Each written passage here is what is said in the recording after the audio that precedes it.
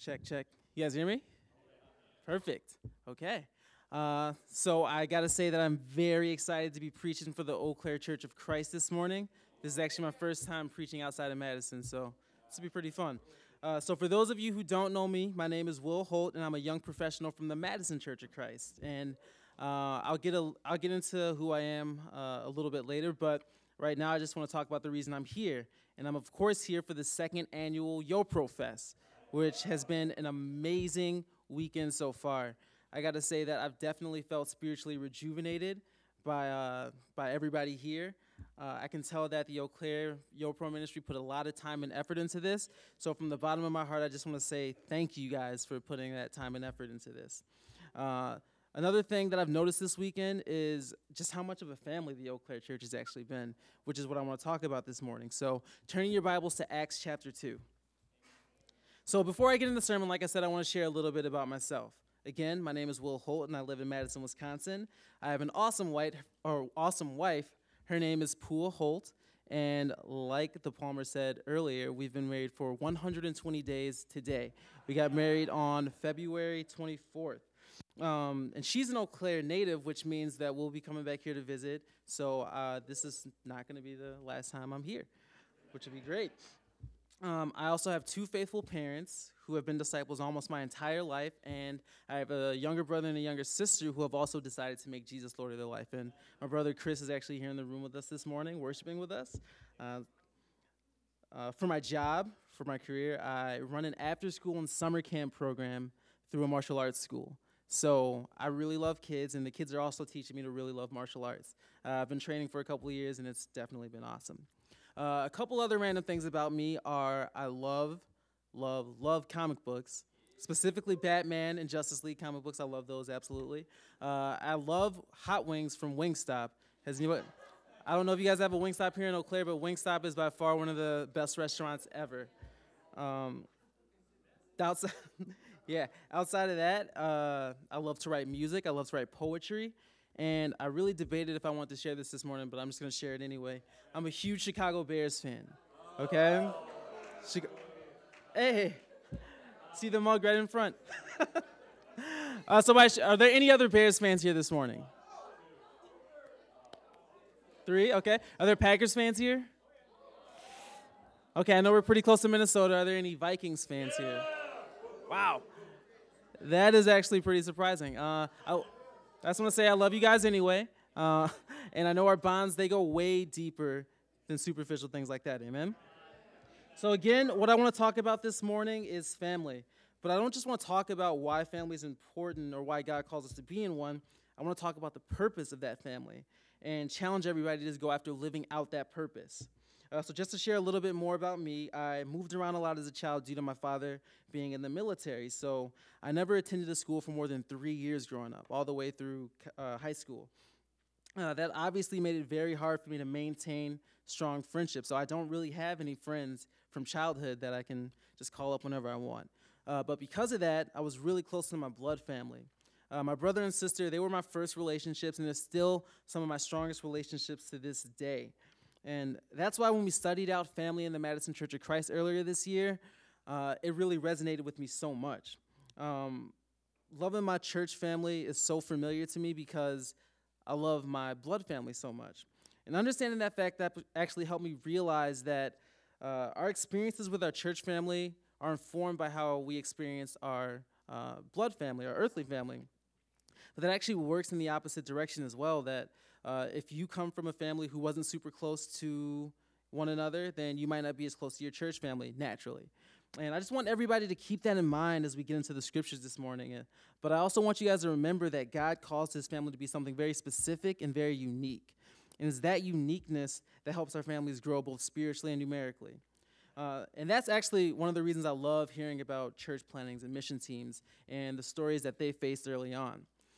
For example, the Eau Claire Church, I found out, was planted 12 years ago with just 5 disciples. And 12 years later, there's more than 5 disciples in this room this morning, which is awesome. And I don't know the whole story about how the church got planted or how it grew, but I do know that you don't grow that much over the course of 12 years without being a family with a purpose. So, brothers and sisters, this morning the title of my sermon is Family with a Purpose. So, if you're a disciple, then you're called to be a part of a family created by God to help bring about his kingdom. God's plan for his family and our purpose hasn't changed in 12 years, and it hasn't even changed in 2,000 years. We're still a part of the same family with the same purpose that's talked about in the scriptures. So, what I want to do today is I want to take a look at the scriptures and what they have to say about that. Amen? Okay. So, what is God's plan for a spiritual family? Well, I think we can see a pretty cool snapshot of the early church family in Acts chapter 2. So we're going to get some insight from that scripture there. So the scripture we're about to read takes place right after the church got started. Jesus had just given his apostles the commission to make other disciples, and Peter had just preached to a crowd of about 3,000 people, and 3,000 people were added to God's family that day. And that's where we're going to pick it up in verse 42. Starting at verse 42, it says, "They devoted themselves to the apostles' teachings and to the fellowship, to the breaking of bread, and to prayer.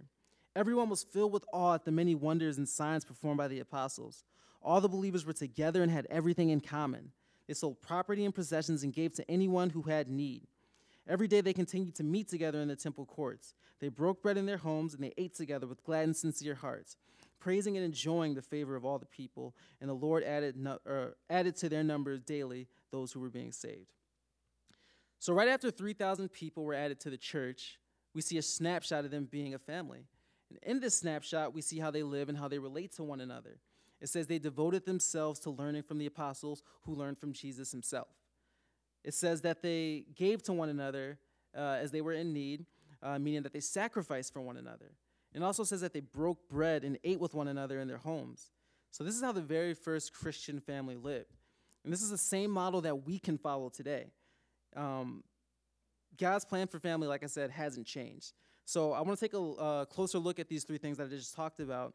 And I think this passage really hits on the idea of fellowship a lot. So fellowship is important, amen? Fellowship is defined as friendly association with people who share a common interest.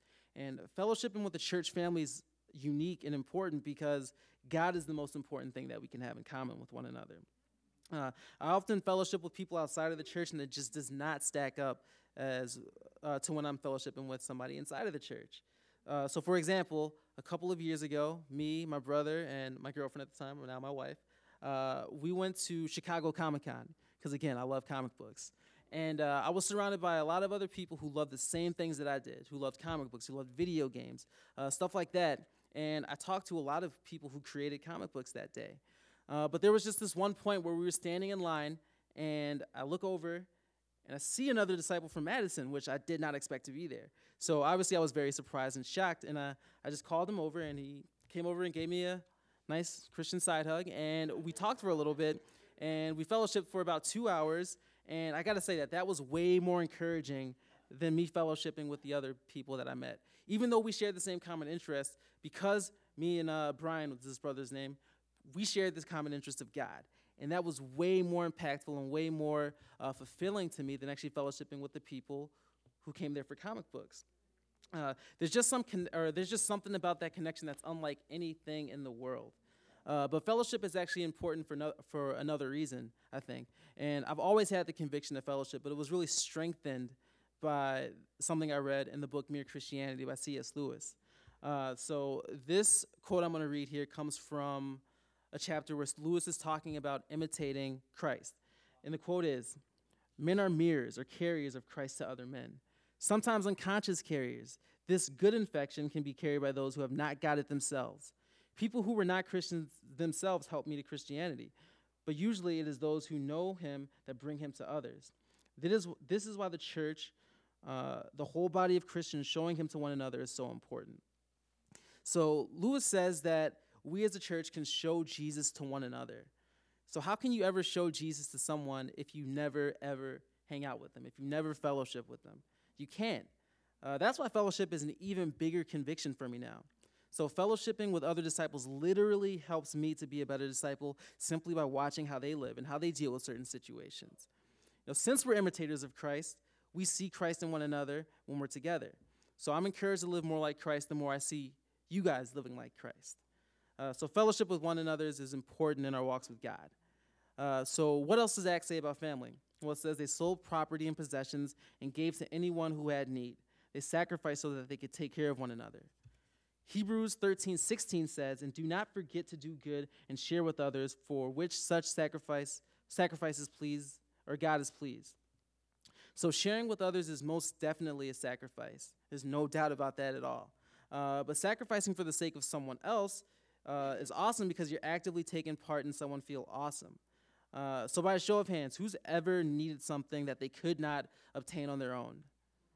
Yeah, I know. I've been in that same situation, and you guys should know how good it feels when someone comes along and gives you that thing that you need. You feel helpless, and then someone just comes along and blesses you, or God sends along a blessing through someone else. So you guys definitely know what a relief it is to feel that. So we all can take part in someone making someone feel as awesome as we felt when someone has come along and given us something. Not to mention, Hebrews also says that sacrificing for others pleases God. So if your goal is to please God, then sacrificing for others is definitely a good way to go about it. Sacrificing for others does a lot of things. It brings you closer to the person that you're sacrificing for. It's good for the heart of the person who's receiving it, and it's also good for the person who's giving it. But most importantly, it pleases God.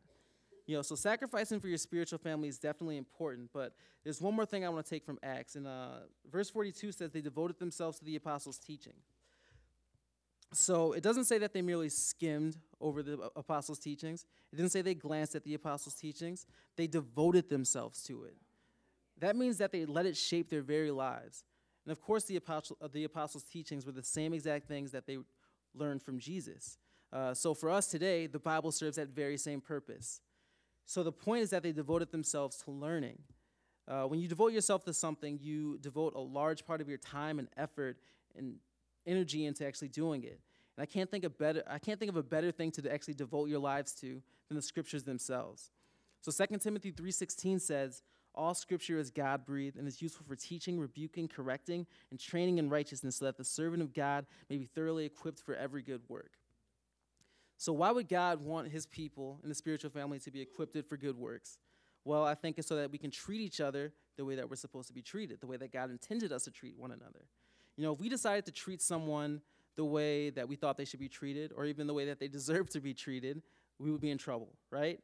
But the scriptures are good for teaching us how to have right relationships with one another. It's also good for teaching us how to settle disagreements and disputes. So like I said earlier, I work with kids, so there's a lot of disputes that come up over the course of the day when I'm working with kids. One of the silliest and most annoying ones that they argue about all the time is who stands in line, who's the first person in line.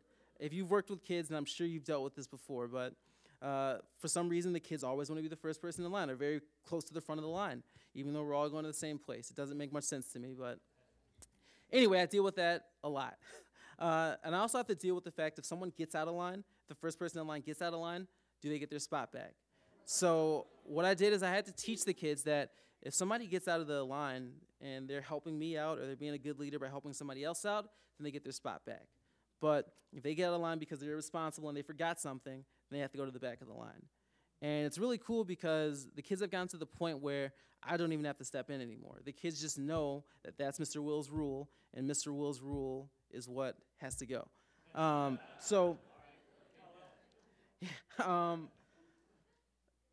It's gotten to the point where they understand that. So they just take care of it themselves. I think that's one of the same reasons that God wants us to be devoted to the scriptures, so we can handle things God's way. If everyone is devoted, then it ensures that the family will operate as planned. So this is how the first century church lived, and this is how we're called to function today as well. So practically, this just means doing exactly what the scriptures say. When is the last time you encouraged somebody by having them in your home? I can't count how many times I've been invited into other people's homes, and I can't count the amount of times I've had people into my homes. There's just something about hanging out with people outside of church that does good for your heart. Along with that, it's important to make fellowship a priority. If you have a choice between hanging out with somebody from your church family and hanging out with somebody outside of the family, pick your church family. I can't count. I got to tell you that you will definitely not regret that. Something about me that I also want to share with you guys is I'm a huge introvert. I'm not shy, but I just get drained being around people. Fellowship really drains me. Uh, but I just have to say that not once have I ever regretted showing up to something because I always feel filled up, which is technically impossible for an introvert to be filled up by people, but I think it's because God just wants me to continue making fellowship a priority. But another easy practical is just to be on the lookout for people who may be or who may be in need and sacrifice for them. You know, I'm not just talking about monetarily. Actually, one of the biggest things you can sacrifice for somebody is your time. So that's usually a huge challenge for me, especially in the summertime, because, like I said, I run a summer camp. So that means that I'm there usually 5:30 in the morning to sometimes 4 o'clock in the afternoon. So my time to myself is sacred. It's something that I just want to keep to myself. Um, and I'm not sure how many of you guys can relate to that, but something I had to learn is that if you're disciplined, you can freely give your time. And if you're generous, you can definitely freely give your time. So I encourage anybody who feels like they don't have enough time to really sit down and reevaluate what they're prioritizing in their lives, because time is one of the easiest needs that we can meet. Amen? So, finally, a practical for this one is just read your Bibles. Alone, in a group, day or night, just read your Bibles and decide to devote yourself to what you're actually learning. If you don't know what to read, then I'm sure you have somebody that you respect that can give you something to read. Joel will probably give you guys some good stuff to read.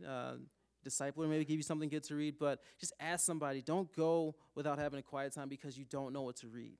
That is a huge, huge pitfall that can just lead you down a dark spiral, and you don't want that. But anyway, you will definitely encourage those around you if you are devoted to the scriptures. So again, God wants his family to fellowship, to sacrifice, and to be devoted to learning with one another. And like I said, being a family is important, but being a family with a purpose is everything. So turn over in your Bibles to Genesis chapter 1.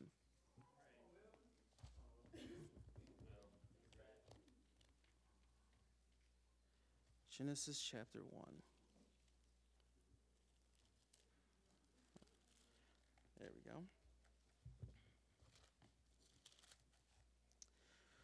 So, Genesis 1 is the story of the creation of the universe. It talks about all the things that God created and why he was, and you could tell that he was proud of them because at the end of every little phrase it says, and it was good. So, after creating the water, the sky, the earth, the plants, and all those things, we get to verse 26. So, we're going to pick it up in verse 26. Then God said, "Let us make mankind in our image, in our likeness, so that they may rule over the fish in the sea and the birds in the sky, over the livestock and all the wild animals, and over all the creatures that move along the ground." So God created mankind in his own image. In the image of God, he created them. Male and female, he created them. God blessed them and said to them, "Be fruitful and increase in numbers. Fill the earth and subdue it. Rule over the fish in the sea and the birds of the sky, and over every living creature that moves on the ground." So God said, "Let us make mankind in our image and likeness." So humans were created to be the image of God. So brothers and sisters, we are the images of God. The best way I've had this explained to me is that we're like little statues that are meant to show the world what God is like. So we do that by being just like him. So this is our purpose as humans, to be images of God and to help bring about his kingdom here on earth. Now, what do I mean when I say bring about his kingdom? Well, biblically, the kingdom of God can be thought of as a domain of influence under which Jesus has all authority. So we can help that influence grow. We as the people who are created to do this, we do this by showing the world who God is. And we can do that in many ways. One of the easiest ways we can do that is just by being a light to the rest of the world. You know, I remember talking to some of the people who helped plant the Madison Church of Christ.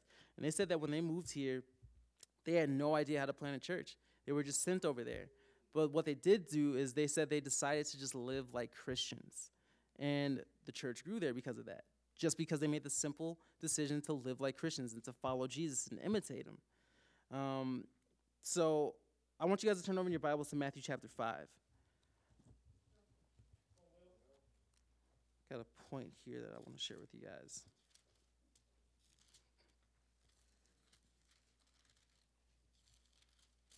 So Matthew chapter 5, we're going to start in verse 14.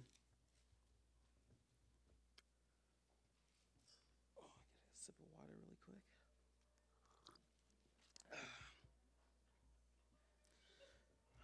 Okay.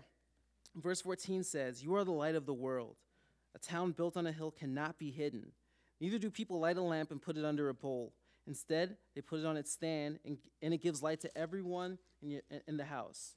In the same way, let your light shine before others, that they may see your good deeds and glorify your Father in heaven. Okay, so when you make the choice to live like a Christian, you're being a light to the rest of the world.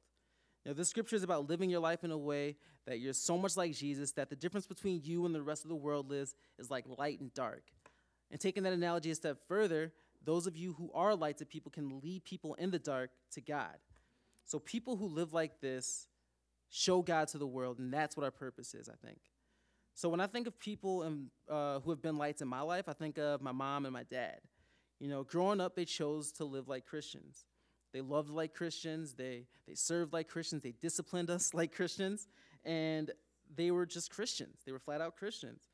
They were a light to me as a child. I'm sure they were a light to my brother and my sister as well. So without their faith, I probably wouldn't be faithful today. I wouldn't be up here preaching. But that's the power of being a light. They showed me what God was like through their lives. And I think it's the same for us. So when you're at work or when you're at school, you're a light. When you're at the gym working out, you are a light. When you're at the grocery store shopping, you are a light. As long as you're breathing, you can be a light to others. So never underestimate the impact that you can have on someone else's eternity. Something that was really convicting that someone once told me is they said that an interaction with you can be the only God that person ever sees in their life. So when you think about it like that, it becomes way less of an obligation and more of a privilege to be a light to people. But you shouldn't only imitate Jesus when you're in public. It should be in private as well. You know, in the letter to the Thessalonians, Paul urges them to walk in a manner worthy of God who calls you into his own kingdom and glory. That means that we're disciples 100% of the time. You know, I would argue that being a disciple behind closed doors is actually harder than being a disciple in public because the only person that can see you is God. And let's be honest, as humans, we like to abuse that, the fact that God can only see us. But the more we train our minds in private to make godly decisions, the more it's actually going to affect how we make those decisions in public. But another way that you guys can help bring about God's kingdom is by sharing your faith with others. So many of you guys know the Great Commission in Matthew 28. It says, "Therefore, go and make disciples of all nations, baptizing them in the name of the Father and of the Son and of the Holy Spirit, and teaching them to obey everything I have commanded you. And surely I am with you always to the very end of the age." So sharing your faith with others is our calling as disciples. That's the first step in baptizing somebody, to share your faith with them. And when I mean sharing your faith with somebody, I mean sharing the reasons why you believe what you believe about God. So I do want to make a distinction between that and reaching out. So when I think of reaching out, I think of just inviting somebody into an opportunity where you can share your faith with them. But like I said, sharing your faith is just that, sharing why you believe what you believe. That's something that I did not do early on as a Christian. You know, I really kept my faith to myself, and I didn't change until I got into college. The first time I really put effort into sharing my faith is when I got asked to be a Bible talk leader. And there was 4 disciples, there were 4 students in our Bible talk, and I was the only guy that was on campus. There was 3 other girls. So I went to our campus minister, Tim DeWolf, and I begged him, please put another guy in my Bible talk. I need help. I cannot do this on my own. He just said, no, you know, I trust in you. I believe in you, which annoyed me. I'm not going to lie. But it just let me know that I had to be more evangelistic. So I prayed a lot that semester. I prayed a lot that I would find people.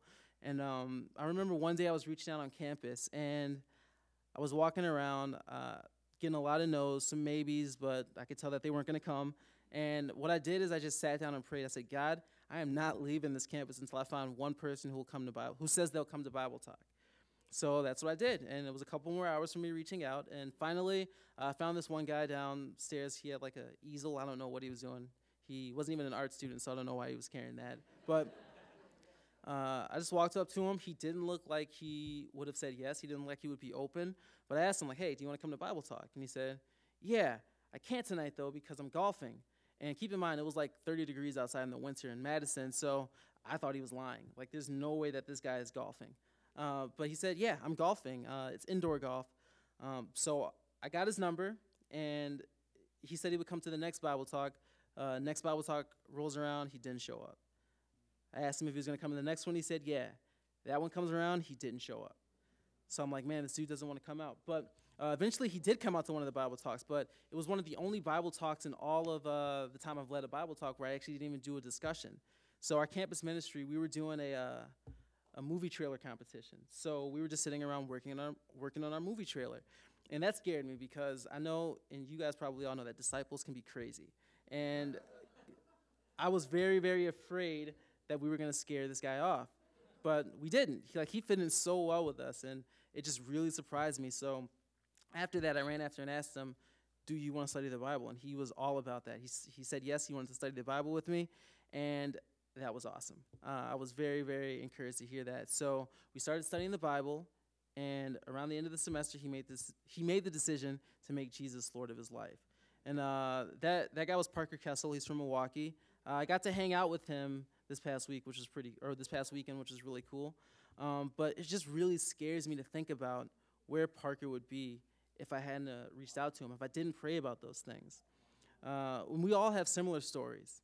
I know there was a guy from Madison, Brian Rossi, who took the time to share his faith with me and help me to become a disciple. There's nothing greater you can do to advance the kingdom of God than by sharing your faith with people.